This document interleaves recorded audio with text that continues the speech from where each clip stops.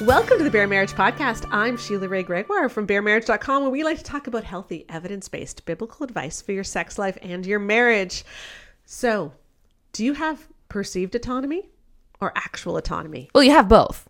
And how do those things interact with each other? And how do they determine what we do with our lives? Yeah. I am joined today by my daughter, Rebecca Lindenbach. That's me.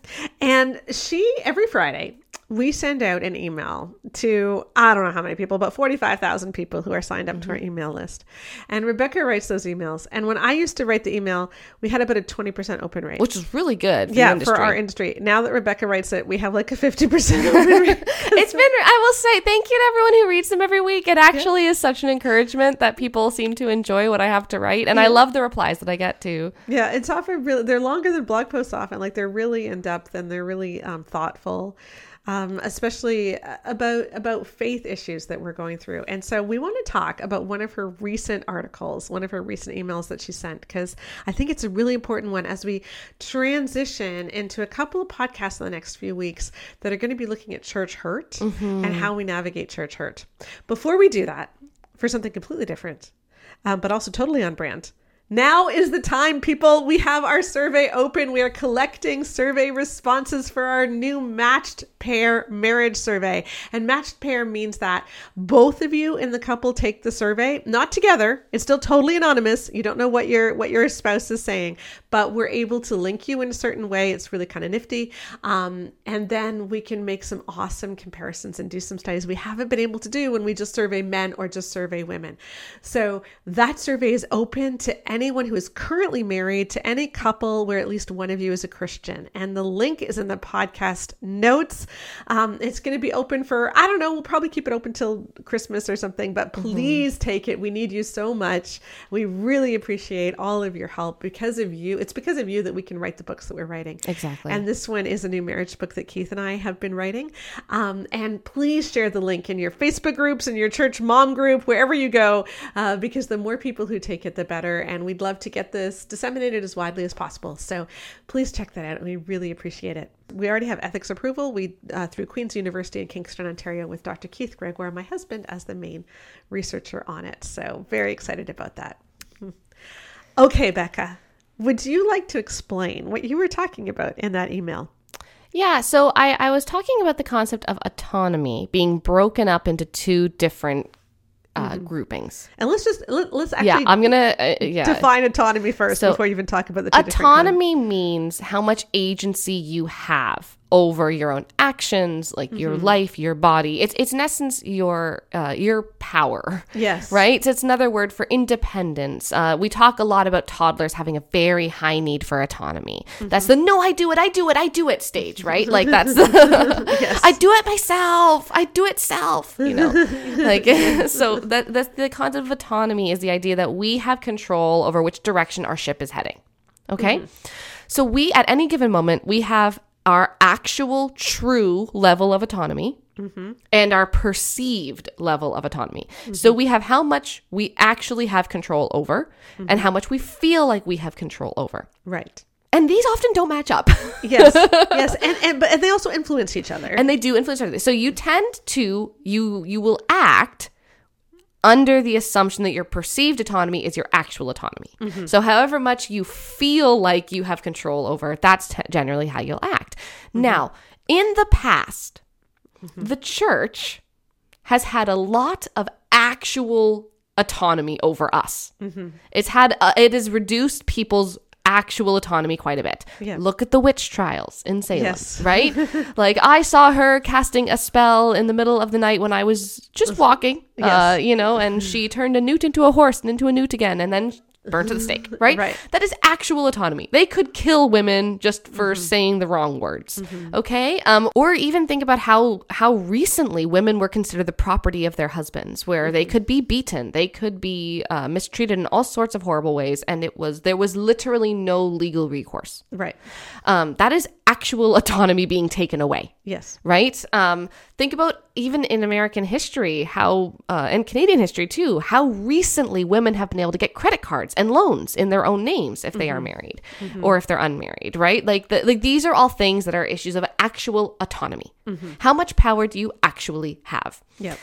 recently, that's actually been leveling out a lot better than it ever has in history. Yeah. Do I think that we are doing very well overall? We still have a long way to go. But it is, I do think, intellectually dishonest to pretend that it's just as bad as it's ever been. Right. Yes. No, it definitely is not. I have it a lot better than my mom. My mom had it better than her mom. Yeah. Etc. Yes. Yeah. And there are, and there's a lot of issues with sexism, with, racism. There's all sorts of different kinds of discrimination that do reduce actual autonomy. Yes. Of Because, individuals. especially if you're less likely to be able to get a job or to get housing because of discrimination. Exactly.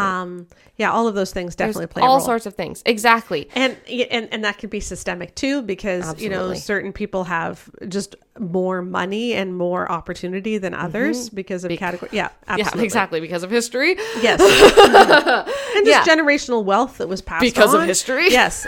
There definitely are. And of course, age plays a huge role. Yeah. Because children do not have actual autonomy. Exactly. Yeah. So there's a lot of things going here, but we're talking about this level of how much power do I actually have over my life versus how much power do I feel like I do. And what's interesting is the church has continuously lost its actual power over its congregants, but as a result, it seems to have amped up its desire to reduce their congregants' perceived autonomy. So as the congregants gain actual autonomy, like, hey, you can't burn us at the stake anymore, dudes. And also, I'm allowed to leave the church. Yes. I can just walk out and never come back, and nobody Yes. can do anything to me. Yeah, the more secular that the world became, the less people's jobs were tied up to the local parish. The less people's livelihood could be influenced by the church. That actually is something that increases the average congregant's actual autonomy quite a bit. Yeah. Because you can, again, we left multiple churches. Yes. Can't. Well, we make it sound like it's so many. We left two. We left We left two churches, but that is multiple. But two churches had two big times leaving churches. Dad suddenly didn't lose his job as a doctor, right? Yeah. Because the separation of church and state, right? Right. This whole situation. That actually increased the autonomy.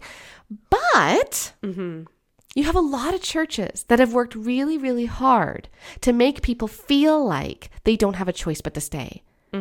Well, let's take marriage for a minute too, Yeah. about autonomy in marriage. So a lot of people feel like, well, I can't leave my husband, even if he's abusive, whatever. And let's say that there's in many cases there actually isn't autonomy in the sense that if you leave, that's the time when the risk of violence Absolutely. goes up, Yeah. and that's the time that she's most likely to be killed or her kids most likely to be killed. There's been some horrible news stories Yeah. about that. Even most mass shootings that occur are linked ultimately to domestic violence in the beginning. So in many cases in abusive situations, there actually isn't autonomy. That's an issue of actual autonomy. That's an issue of actual autonomy.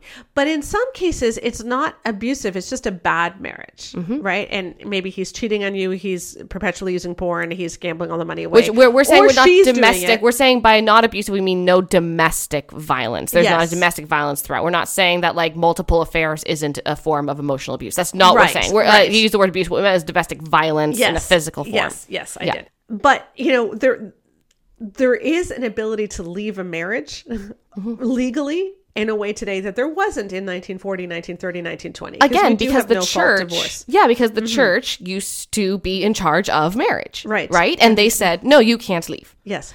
And so now we actually can't. So we actually have, but what has the church done? It's told women especially, but women and men, you can't leave no matter what is happening, even in abusive situations. Let's remember that Focus on the Family, their official stance is still that you cannot divorce for abuse. That, you can separate, but the goal needs to always be working towards reconciliation. They don't advertise that much, but you can see that on their position papers on divorce and marriage, that the only actual reason for divorce is adultery or abandonment. So not abuse. And many denominations, many pastors still say that to their congregants. And so, you go for help to your community that you really love and that has a lot of influence over you, and your community says you're not allowed to leave, or else God's going to be angry at you and God's going to, not forgive you. Yeah, exactly. Because the church does not have actual autonomy over people anymore in the same way. And so they have to convince people to hand their autonomy over to them. That's what's so tricky. Again, we used to be in a position where the church had actual autonomy over people. Think about how many lots of land were owned by the church and had, peasants working on them. Yes. Right? And now churches have power over us because we choose to give it to them. That's not the same thing as saying that like it's all your fault. That's not what we're saying. But what we are saying is we have to recognize that our society has put in so many safeguards in place. It genuinely has. They might not be perfect, but they are there. That it is possible to live life not under the control of a church. Yes. So we get messages from a lot of people all of the time. And we got a message from a woman who was saying that her church was calling her in to be disciplined in front of the elders board. And she was just so stressed and like she was just didn't want to go and she didn't know what to do. And she was trying to prepare and saying, you could just not go. Yes. You are allowed to just not go and not be disciplined. And that was just a thought that had never occurred. Yeah, we talked about this on the podcast with Nagma Panahi, actually, when we were talking about how the church bullied her and how Franklin Graham was making a lot of demands on her to reconcile with her abusive husband. That podcast was earlier in November, and it was the last one for Domestic Violence Awareness Month in October. But she figured out that, okay, I don't have to do everything that Franklin Graham is telling me to do, even though he is this super important person in the evangelical church. I actually don't have to listen to him. No, he only has power because we think he's important. Yes. If we don't think he's important, he loses all power. Yeah. That's not actual power, guys. That's perceived power. That is and perceived that's power. what I want people to understand is there's so much freedom when you realize you don't have to care what an abusive pastor thinks about you. You don't have to care what people think about you. These things don't actually have to have real physical power over you. Now, there are a lot of people who, because of spiritually abusive tactics, because of this manipulation, the using, like, God told me that you're supposed to take this job kind of language, have ended up giving over a lot of their actual autonomy to the church. Yep.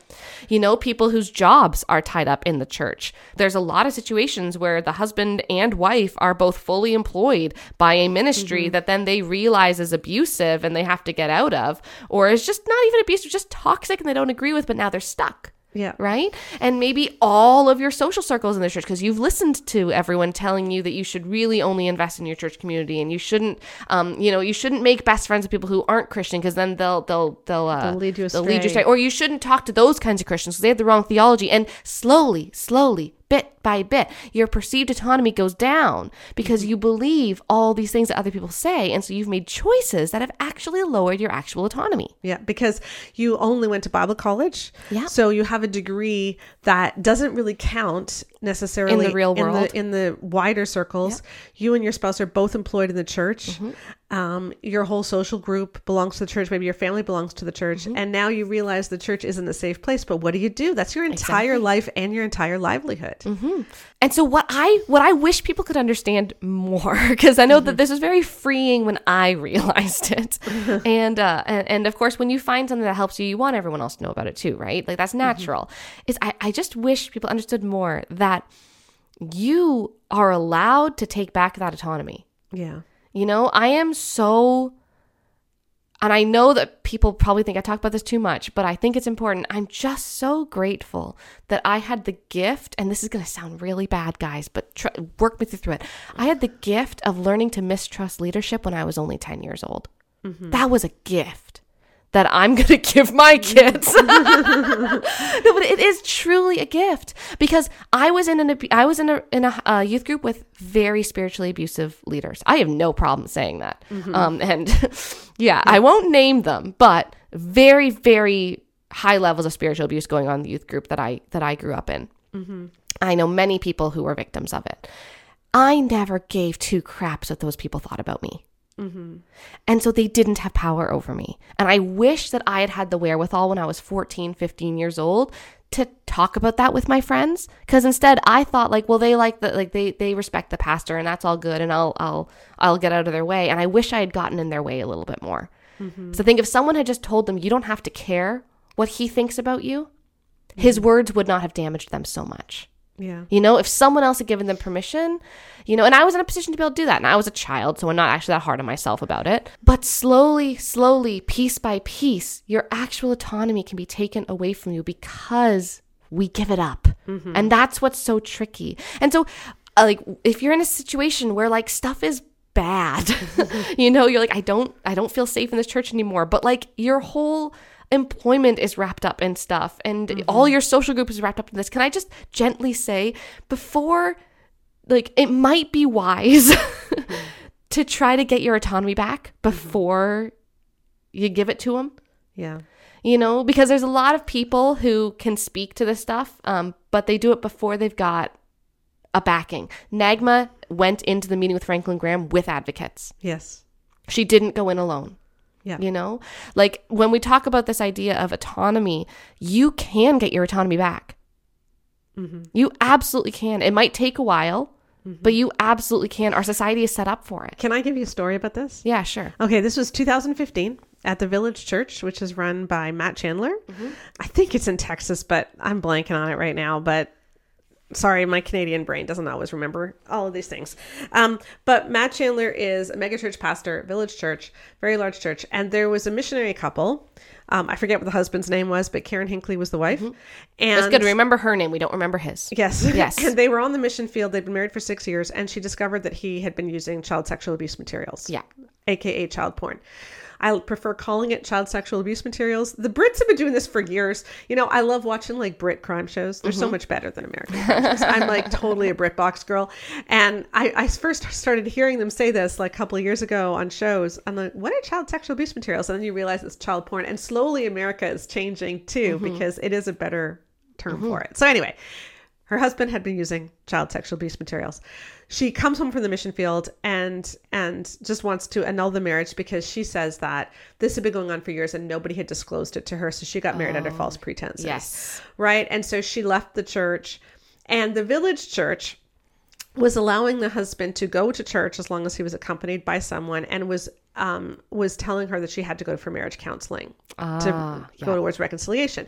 Now, the tricky thing is that they had signed a membership covenant. And a membership covenant, for those of you who have signed it, I want you to know most churches do not have this. And I never even knew what it was. No, these are creepy and weird and cult-like. Yeah, I never even knew what it was until I read the Karen Hinckley story. That was actually the first time I'd ever heard of a membership covenant. But since then, I've heard of so many. And in our patron group, somebody sent one and said, like, should I sign this? We were all like, no!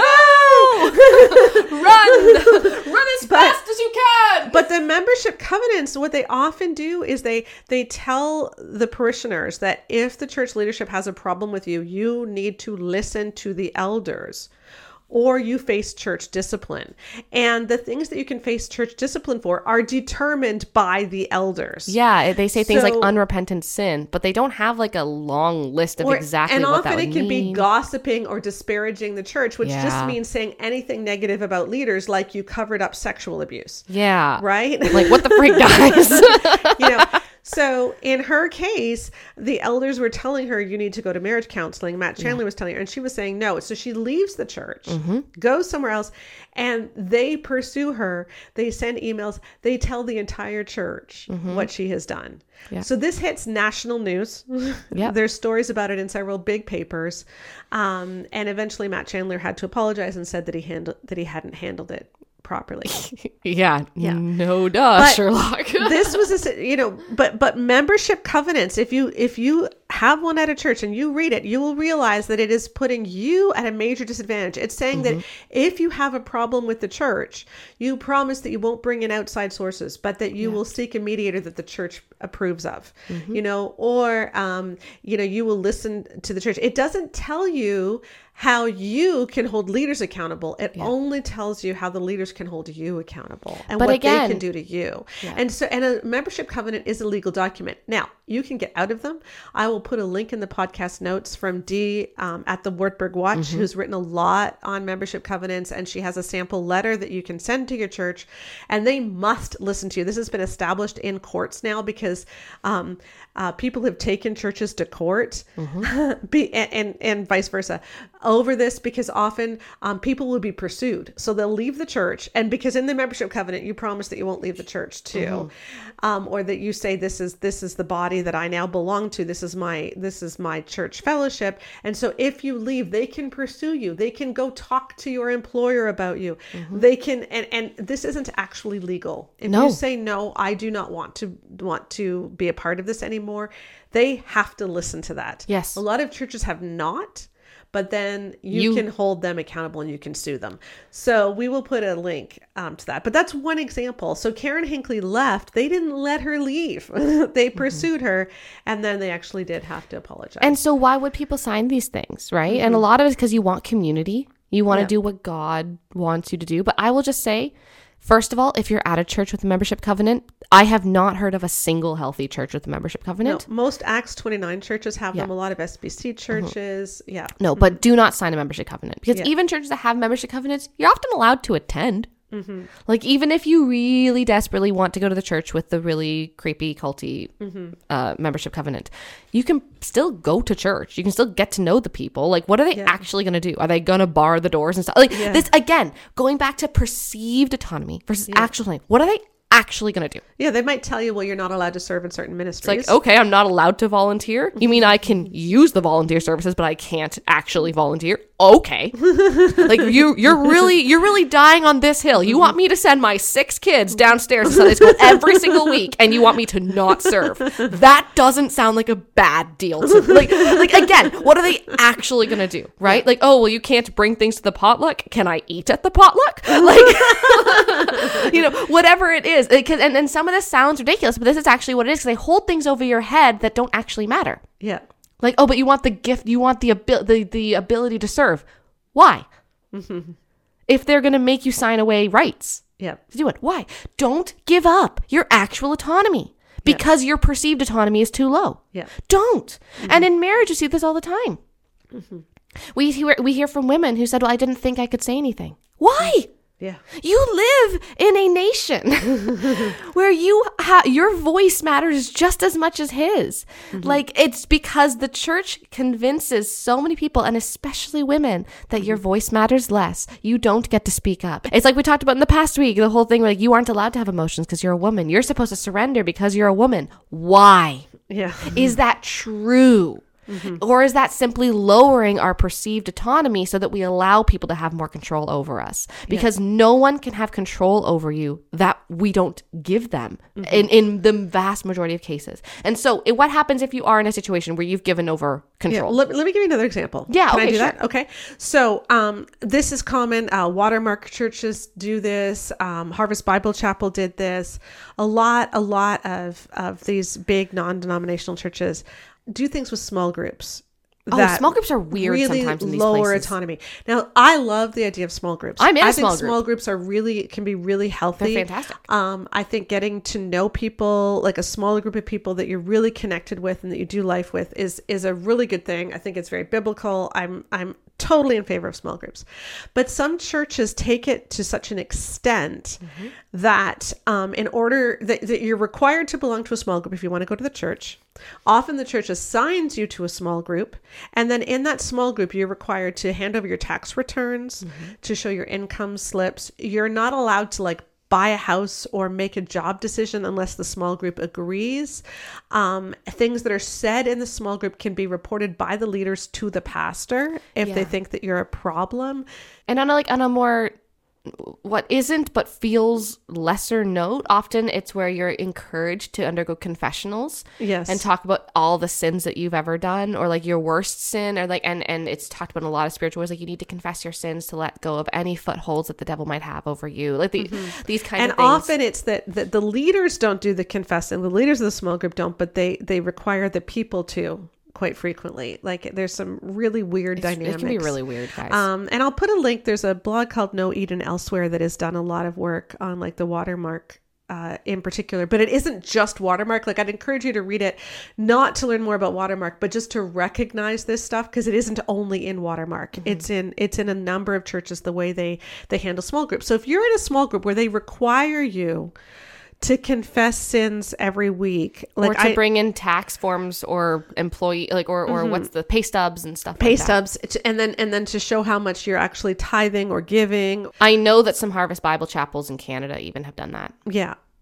And I know some Harvest Bible small groups where they divide into men and women at the beginning, and you're supposed to confess your sins for the week, and they hold, and it's all done in the name of accountability. I don't have a problem with having a small group where confession is a big part of it, but it should flow naturally out of the community you've already built. And there shouldn't be a power hierarchy. Yeah, no, but it should not be forced. Like, this is the thing. Accountability and vulnerability are things that grow naturally out of safe relationships. You cannot force vulnerability and accountability onto relationships that have not been properly formed yet. And so when small groups grow, because, people have learned to trust each other, and we've been safe for each other. And then, you've been going for a couple of months, and you're like, you know what, I'm having this real issue, and it's just a recurrent sin that I can't get over, and I really need some help. And guys, let me tell you about it. Can you pray with me? That's a good thing. But bringing people in the very first week and say, what is the one big sin you're struggling with right now? You need to tell everybody. That is a control move. That is not. And I think a lot of this comes down to peer pressure. We think peer pressure is an adolescent issue, and it's definitely a stronger influencer in adolescence, but peer pressure gets us in adulthood too. That's why it's so important to understand the difference between actual and perceived autonomy, because once you do, you recognize peer pressure where it is. It's like, this isn't actually, I actually do have power here. I'm just experiencing peer pressure. I don't have to tell Natalie how much porn you watched over the last week, even if you watched none. You don't need to tell her that you watched none. She doesn't deserve to know any of it. But that's what happens in these small groups. You don't need to give Brad your pay stub and your monthly budget to make sure that there's enough going to the church. You don't have to do that. This is all peer pressure that people are using to be able to chip away slowly at that autonomy. You were saying that you wanted to teach your kids how not to trust church leadership, right? Yeah. But the thing is, your pastor in the church that you're currently in is also teaching your kids that. Well, that's because exactly your pastor is so invested in making sure that he doesn't have power and control. Well, and so this is something that I really want people to understand, is like, when we're talking about the stuff that churches do, not all churches do this. And we need to start filling the pews of the churches that are healthy. I want to tell a story of meeting my first pastor that was just mine. Okay. When I went to University of Ottawa. And the funny thing is, I know he reads my newsletters, so I know he probably heard this lovely thing that I said about him. But like I said, I grew up in a lot of churches that we've had very high control kind of tendencies. They wanted to make sure people obeyed them, all that kind of stuff. I was a thorn in everyone's side. No one liked me. It was fine. It was good for me in the long term. But then I got to university, and of course it's really tricky, because I was like, I want to find a good church, right? I felt like I was leaving this small town that didn't have healthy churches as far as I knew. And now I was in this big city. I had a chance to find a church that was actually good. And so I start going to this small little church downtown, and I talked to the pastor, and he asked me if I wanted to join the worship team, because I've been going for a little bit. And I said, I think I'd like to, but I really want to make sure this church is something that fits with me first. So can we chat? And he said, oh yeah, I'd love, let's grab coffee. So we did. And I grilled the man for an hour and a half on so many things. I grilled him on, I grilled him on women in leadership, on views of old versus new earth, on everything. And there were a lot of things that he, first of all, he was the first person who was a pastor, who had ever actually looked at me and told me that he believed that women were made just as much in the image of God as men were, and that women, and for him, it was kind of like, this is a no-brainer. Of course, women can be pastors. He's like, yeah, the person who was pastor before me was a woman. Like, that's fine. Like, that's not really, he actually looked at me like, yeah, that's not that big of an issue, because it was just such a given that women would be respected. Yes. And that held up in that church. But a lot of them, he either said, I don't really care that much what you believe about that, or else it was like, I don't know, I don't really have that much of a formed opinion on that incredibly niche tertiary issue that your Baptist church thought was the end of the world. Right. Right, you know what I mean? And that was so freeing, because you know what that said to me? You don't need to think exactly like me to be welcome here. You don't need to agree with everything that I say. I'm not looking for blind obedience. I'm not looking for you to see me as some all-knowing, charismatic leader. He was perfectly happy, and I had only known him a couple of weeks, and he was trying to get me to join the volunteer group at his church. And he was like, yeah, I don't know. Like, that is so healthy. And not in one of those feigned humility, like, none of us will know the truths of God, but I'm pretty darn close. Like, it wasn't like that. It was like no, like that, these things don't matter to me as much as the overarching message of Christ. And that was such an amazing experience. And I held that forever. He ended up marrying, he did the ceremony for me and Connor. He baptized Connor. It was just a really important pastor in my life. And then in my church that we're in now, there's so many safeguards to make sure that the pastor doesn't know who's giving what. There's accountability in place, and everything's very open. And it's just, when you're in a church that's healthy, they will want to help your perceived autonomy match your actual autonomy. They won't be trying to take away your perceived autonomy, right? They'll be trying to empower you, not to disempower you. They won't be trying to convince you to give your power to them. They want you to use your power for what God wants you to do with it. And the biggest thing is they're not going to be afraid of you just not agreeing with them 100%. They're not going to be afraid of you having an opinion. They're not going to be afraid of you bringing stuff up. It's such a fundamentally different experience. And I hope that this conversation about how much power do you actually have can be illuminating, because even within marriage, how many people have we talked to whose husbands didn't realize that their wives were trying to submit, right? And they just never thought they could speak up. And their husbands, frankly, weren't going to the men's retreats and weren't reading the book studies. They were just kind of dudes who went to church. And she's getting all this material from reading Love and Respect and reading For Women Only, all these books that he's not reading. And we hear this so often where women say, yeah, I just started speaking up and he was fine with it. And then everything kind of got better because their perceived autonomy was bottom of the floor, but their actual autonomy was way up here. And I just want to encourage you to actually sit back and don't ask, what do I feel will happen? Or how much power do I feel I have? But actually sit back and say, wait, what actually would happen? And how can I get ahead of those? Okay, say you're both employed at a church and you've been working through all these toxic teachings. Maybe you've read The Great Sex Rescue and She Deserves Better and a bunch of other books, and you're like, this is not good. We need to change things, but you're still tied up employment-wise. Can you work on finding another job? How can we get our autonomy back, right? How can we remove ourselves and take our power back? Because legally, you are protected to do those things. Nothing is stopping you from quitting that job and finding another one, and it feels scary. It feels scary. It feels like you're not allowed to because everybody would be mad at you, but there actually isn't anything that's stopping look at us. We got threatened with lawsuits multiple times. Everyone's a bunch of people tried to sue us. I'm going to sue you. I'm going to sue you for this. I'm going to sue you for that. We're okay, but are you actually going to? Yeah, because you have no standing. You have no standing. You can't. And it was all, nothing ever came from it because all we do is quote people's own books, right? But does that mean that it wasn't scary to go through? Does that mean that it wasn't a really hard, stressful, slightly traumatic experience? Absolutely not. It still was. But that's the difference, is we didn't act based on our perceived autonomy in that moment. We acted based on our actual autonomy. And our actual autonomy is the laws on our side. Yep, exactly. Okay, I have another example.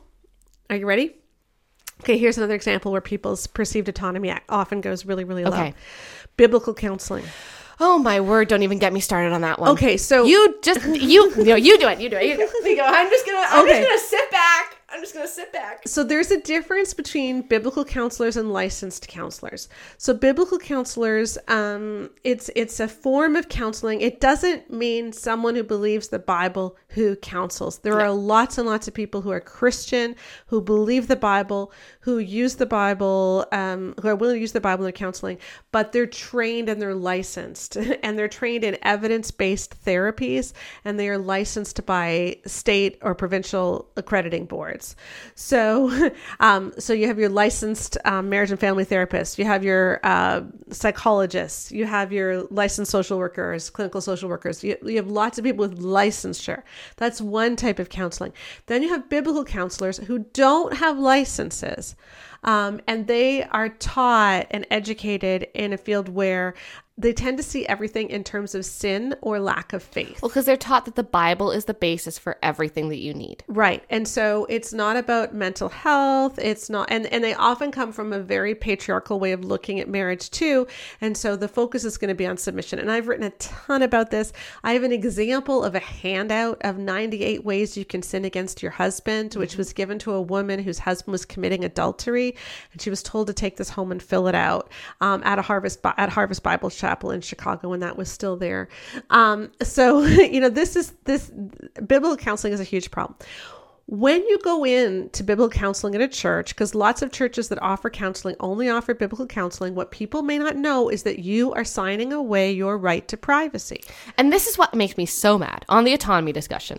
In psychology, you have to take an ethics course every single year. They get boring because you have to take the same course, just gets slightly more complicated every single year. You know what psychology is constantly worried about? Maintaining the autonomy of the client. Yeah. We are constantly taught about how there are massive issues of power here because you have someone who's coming in to divulge their life secrets to you, and you are not reciprocating that. You're not supposed to, because that makes it really inappropriate. But it also, there is a massive power imbalance here. They are supremely vulnerable. They're sitting there. You are the person that, again, you're supposed to fix the most inner, deepest, personal, intimate parts of themselves. They're supposed to show this to you.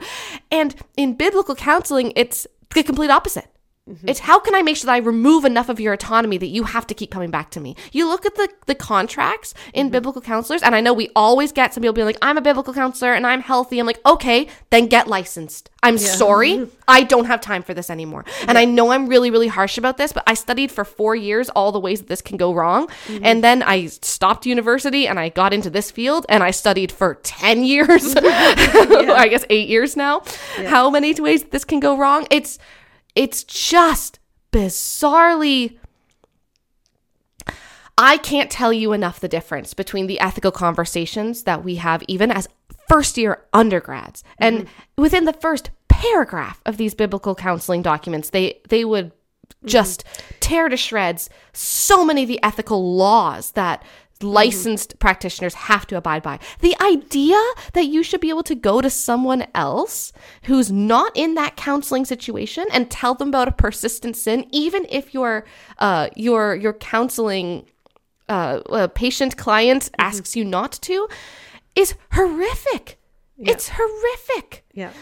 And it's just, that is what's happening in a biblical counseling situation. When you sign that form, you're saying that your counselor can talk to your pastor, can talk to previous counselors, can talk to basically, church leadership about whatever you've done.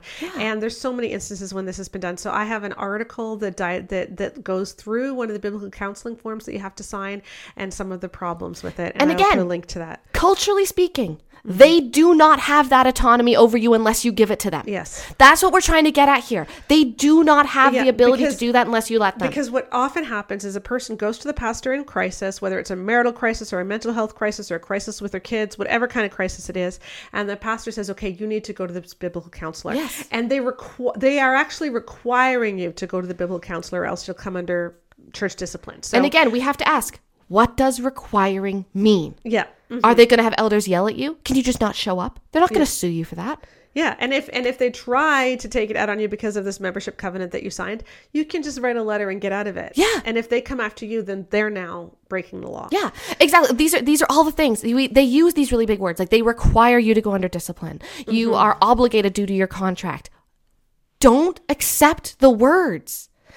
You live, like, if you are in the North America, like, because I don't know the laws in other countries very well, but if you are in North America, there are so many legal safeguards. They don't want people to not be able to get out of a cult, guys. It is bad for the government if you can't get out of a cult. They want you to be able to get out.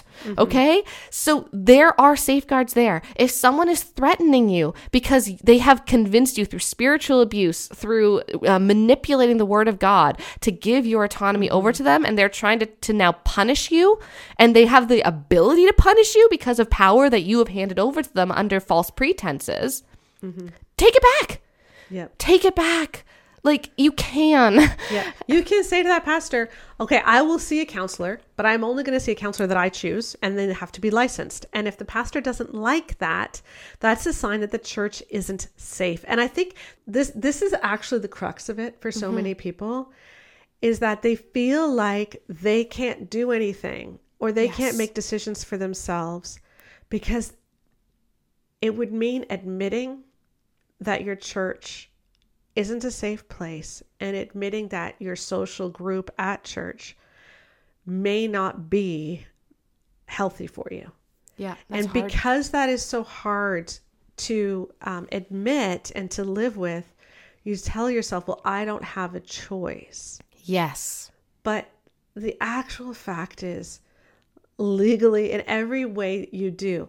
Now, I do want to put a big caveat in here, which is that when people have been victims of trauma, when people have been victims of religious abuse, when people have been victims of abuse in any form, stemming from your childhood, stemming from your teenage life, whenever, that really does wear, I think, both at your perceived and your actual autonomy, because sometimes we don't have the psychological wherewithal or emotional strength or whatever to come out on our own, and that's where we need help. You know, that and that's what I want people to understand, is like, if you actually feel like your real autonomy, your actual autonomy is lower than it should be, because you really do feel like, no, I am not able to make decisions on my own, I am not able to stand up on my own, because I just don't have the strength, I don't have the resources, whatever it might be, you know, please see a licensed therapist, because sometimes we actually don't have a lot of autonomy because it was taken from us in abusive situations. So like, we have autonomy, like in all of those ways we have autonomy, but we actually don't have like the psychological, the emotional, you know, we've been really beaten down. And that's where like we need to help people get their perceived autonomy back up. You know, and that might mean working on your own like inner resilience, so that your perceived autonomy can actually match your actual autonomy, and so that your actual autonomy comes back up. Because sometimes, like, physically, emotionally, psychologically, our autonomy is lower because we ourselves can't handle because of the trauma that we have. No, exactly. But that's just a conversation we've been wanting to have for a while, and the reason we wanted to have it here, even though we typically don't talk about things like church abuse or spiritual manipulation that much, is that we do talk about toxic teachings. And what happens when you talk about toxic teachings? People realize that the toxic teachings come from toxic churches. And then people are in toxic churches. They're like, oh my goodness, my husband is a pastor and I am the assistant at the church, and now we have to speak out against this church. What on earth do we do? And it's like, what we're saying is, please, the unfortunate message that I want to give you, please do not underestimate the lengths that people will go to keep you under control. So please take away any leverage that they have as soon as you can. If you're employed by a church that you're concerned about, try to find a different job immediately, because you can just kind of keep going under the radar until you find another one, even if it takes months. And then once you're safe, we're in a situation. Sarah McDougall has this great 3-step process that she talks women through from abusive relationships, where you first have to work on safety, right? You don't even worry about anything else until you're just actually safe. And then you work on security. So like, so I'm now physically safe, and now I'm working on like rebuilding and getting the floor back underneath of me, right? And then you can work on strength and how do I become, strong again. And she has it's a fantastic, if you check out Wilderness to Wild, if you're someone who's dealt with trauma, especially from past relationships, she's got some amazing stuff there. But I think the same applies here. A lot of times we ask people to be strong before they've even had a chance to be safe. And so if you're in a situation where your autonomy has been chipped away at, and you've been convinced and beguiled and tricked into giving bits of your power over to a unsafe organization or unsafe people or whatever it is, safety first. Work on getting those back. Get financially stable outside of them. Maybe reconnect with some old friends from past social lives that you've kind of abandoned a bit. Lots of people reach out again 10 years after the fact, and they pick up right where they left off. Join a hobby that's outside of the church so you can build up social supports again. Those kinds of things. Start reaching that out so that you can get to that safety and stability, so that then when you have to be strong, you have a firm foundation to stand on, and they can't actually do anything to you. Because you've taken your power back. And I just want to reiterate, leaving a church is really traumatic. Yeah. Leaving a marriage is infinitely more so. But leaving a church, especially if your parents go there, if your family's gone there, if this has been your church home, and a lot of us are feeling called out from the church, and you're allowed to leave. They don't own you. No. They can't control you, and a lot of us feel like they do, but they actually don't. Yeah. And you can leave. And you can find somewhere healthy. And that's what we're going to be talking about in the next few podcasts leading up to Christmas, is some of the ways that church has hurt us, but also a vision for what church can look like when it's healthy. And some of the reasons that church has really gone off the rails. We've got Andrew Whitehead coming on next week. We've got Laura Anderson coming on with her book, When Religion Hurts You. We've got Scott McKnight and Laura Barringer coming on with their new book, Pivot, about Tove churches. So I want to talk about how we can get healthier. But just remember, you're allowed to leave unhealthy places, but also please remember there are healthy ones out there. And if we can flood the healthy churches will grow. And then they'll have the great youth programs too. Yes. And they'll have the great kids programs. Hopefully they won't have the smoke machines at worship. But no one needs the smoke machines. No one needs the smoke machines at worship. But they can have the good programs too if they get enough bodies. And so we don't need to fill up the toxic places. So that's what I want to share. I'm going to bring your dad on to talk about one toxic place in particular, super quick. I have brought my husband Keith onto the podcast. Hey, everybody. And we have been talking about high control churches and churches that are sometimes toxic spaces. And we had a great conversation with Becca. What I want to do with you is have you listen to something that you have not been prepped for. I know.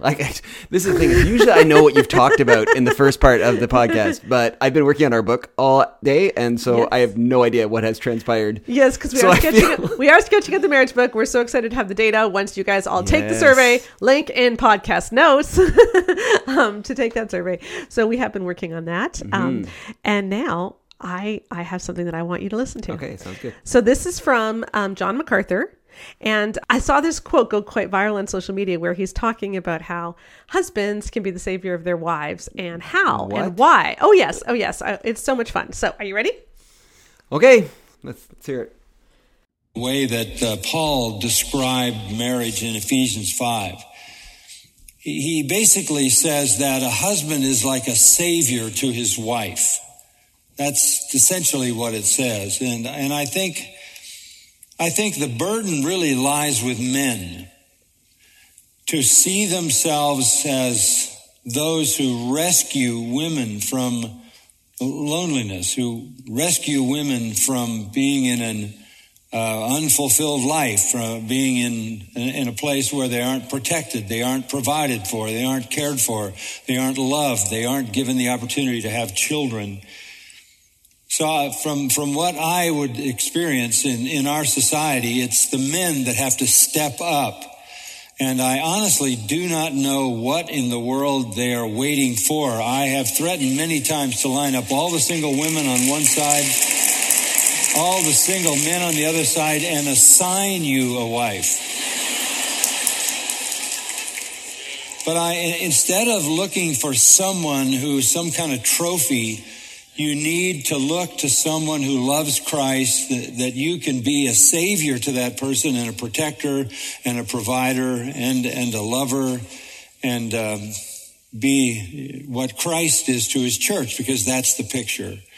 And I strongly exhort young men to find a wife, because in that finding is God's greatest gift in this world, and it allows you to raise up children who know and love the Lord. That's the purpose of marriage, to procreate, and to do so in Christ is the highest calling in life. Well, that's a take. So much to say. I want to say one thing first, and then I'll get your feedback. But John MacArthur is actually making one of the big mistakes when it comes to interpreting scripture right here. Oh yeah. Which is when there's a metaphor. Yes. The metaphor is being used for a specific purpose, and it doesn't mean that absolutely everything that applies to A also applies to B. Yes, exactly. So in the metaphor of Christ... The whole time he was talking, I was thinking, holy eisegesis, Batman. Exactly. Like, like when Paul is saying that Christ is to the church as husband is to the wife, he doesn't mean that that the husband is to the wife everything that Christ is to the church. He's using the analogy in a particular sense, which is that Christ served and sacrificed for the church, and there is unity, and that brought about unity, and so men should serve and sacrifice for their wives to bring about unity. Absolutely. And it's not, I mean, he's not saying, for instance, that husbands are sinless like Christ. Yeah. Or that husbands have all power like Christ. Or that husbands are the savior. Or like that Christ. husbands are the, like, I mean, that's the first, I was thinking, did I hear that correctly? And then he said it like 2 or 3 times. Yeah, he says, men, find a wife you can marry that you can be a savior to, which is like, oh, wow, okay. But... You know, and the thing is just, I mean, the thing I was thinking when I heard that was, as soon as he started talking about the husband being the savior, the first thing I thought about was Genesis 3. Because that is the deal. You will be like God. Mm-hmm. That is the ultimate sin, that we want to be like God. And here is this guy teaching, you're like God to your wife. Yes. Are you kidding me? Yeah. Like, this is the ultimate sin. I know. It doesn't make any sense. It really is quite blasphemous. Okay. But the other reason I wanted to look at this is there's another huge logical fallacy. Oh, yeah. The whole thing's completely ridiculous. Yeah. But let's see what theologically, philosophically, sociologically, philosophically, I want to deal with the psychologically. I want to deal with the embryology. sociologically. The sociologically is the one that I find so funny here. So what he's saying is that it is the man's role to rescue the woman. Yes. It says women, you need to rescue women from loneliness, from having an unfulfilled life, from being in a place where they aren't protected, where they aren't provided for, where they aren't cared for, where they aren't loved, where they aren't given the opportunity to have children. Yeah, exactly. Because the biggest thing in having children is the man. Yeah. like when a couple gets together to make a child and bring it into the world, the one who gives the most there is the man. Yeah. Well, are you kidding me? I mean, a man is necessary, and I think that's what he's saying. It's like to say that he's giving her something. Yeah. By making her pregnant. Yeah. But she's not giving him anything? Well, by having a child and going through one of the most dangerous things that a human being can go through? I know. Through human history? He does say later that you should get married so that you can raise children together. So he does say that to the men. So he does have some mutuality. But look at what he's saying. So what he's saying is that the condition of women, the reason that women need to be saved and rescued and protected is because a single woman has a life of loneliness. She's living an unfulfilled life. She's not protected. She's not provided for. She's not cared for. She's not loved. She's not given the opportunity to have children. And so men need to rescue women from this. Right. What about men? Like, what about single men? Why is it that women need rescuing from being single? Yes. But men do not need rescuing from being single? Because to compare a husband saving his wife in this way means that she is worse off in her current condition than he is in his current condition. He does not need rescuing because he is the rescuer. He does not need saving because he is the savior. She needs saving from this unfulfilled, lonely, unlovable, like an unloving life, right? That doesn't hold water if you look sociologically at the studies. It's just not true. I mean, like when a man dies and leaves a widow, how much longer does she live without him than when a woman dies and the widower is left? Yes. Like, he's gone pretty quick. Yeah. Like scientifically, we need women more than women need men. That's just been shown to be true. Right? And in today's culture where women can work and earn a living, we do not need to be provided for. Yes. In the same way. And to me, this is one of the things that I hate about this whole mentality. It's like the man is the provider sort of thing. I get that. I understand that. But it's like when you put all of your masculinity in being the provider. And that is what it means for you to be a man. Like, what happens when your wife makes more than you? Yeah. Like, how do you deal with that? Yeah. Like, we have to have a Christian view of masculinity that goes beyond stereotypes and stuff that was out of date 40 years ago. Yeah. We just can't keep doing this. Yeah. And this it's just so toxic, this idea that women need to be rescued. When you actually look at the data, men do worse as a single man than a woman does as a single woman. Right? Like, men's health hugely benefited by marriage, more than women's health is benefited by marriage, even in good marriages. Men's happiness, women are happier single than men are single. We talked about that study last year on a podcast, how there's a rise in single lonely men because single men do not do as well as single women. And so it's like he isn't saying anything that has any basis in reality. And what are the only reasons that he gives that a man might want to get married, that a man might benefit from marriage? The only thing he says is that I would strongly exhort young men to find a wife because in finding God, this is God's greatest gift in the world. Okay, so it's God's greatest gift. He doesn't explain why, but marriage is God's greatest gift because it allows you to raise up children who know and love the Lord. And that's the purpose of marriage, to procreate, and to do so is the highest calling in life. So men are supposed to marry because the highest calling in life is to procreate. And that's the purpose of marriage. Somebody should tell Paul. Yeah. 1 Corinthians 7 does not say that marriage and having kids is the highest calling in life. He says that singleness is. Yeah. And yet to the unmarried and the widows, I say this. Yeah. Right. And that's scripture. Yeah. So once again, what John MacArthur is saying has no basis in scripture. Yeah. It has no basis in current trends, social trends. It has no basis in anything except his own view of gender relations, which is that men are over women. Yeah. And that men need to go in and save women. And what I find really interesting is he's frustrated that men aren't stepping up to the challenge, right? Like he's talking about how he chastises men and he's like, men aren't stepping up to the challenge. But he's not introspective enough to think, why is that? Yeah. Like he's not curious enough to ask the question. Yeah. Why are men feeling that they're okay single when they aren't? Well, because we've taught men, you don't need anyone else. Yeah. You're the center of the universe, right? Yeah. Get a wife and add her on to you because that's the important thing. We don't teach men to be interdependent. We teach women to be interdependent. That's why women live longer. That's why women have, better health long term, because we as humans are designed to connect. We are relational fundamentally. And places like this church take that natural thing that God built into humans and we separate it. We pull it out of men and we say, that's not for you. Don't be relational. Don't be like that. You stand on your own 2 feet and be separate. Yeah.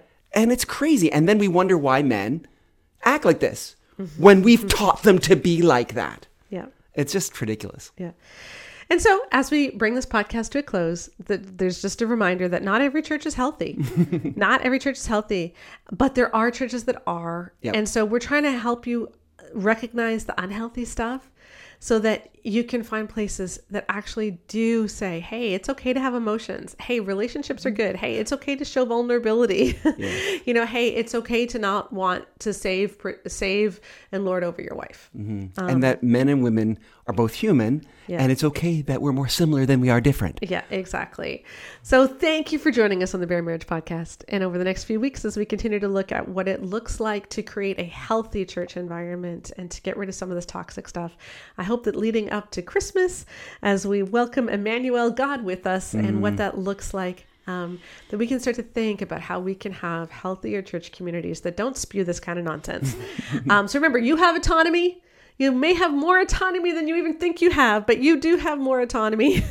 Go out and find it. Do the work to help your perceived autonomy match your actual autonomy, and flee from people who say such nonsense like this and who abuse the Bible and who don't understand any social trends. So thanks for joining us. Remember to take our survey. The link is in the podcast notes, and we will see you again next week on the Bare Marriage Podcast. Bye. Bye-bye.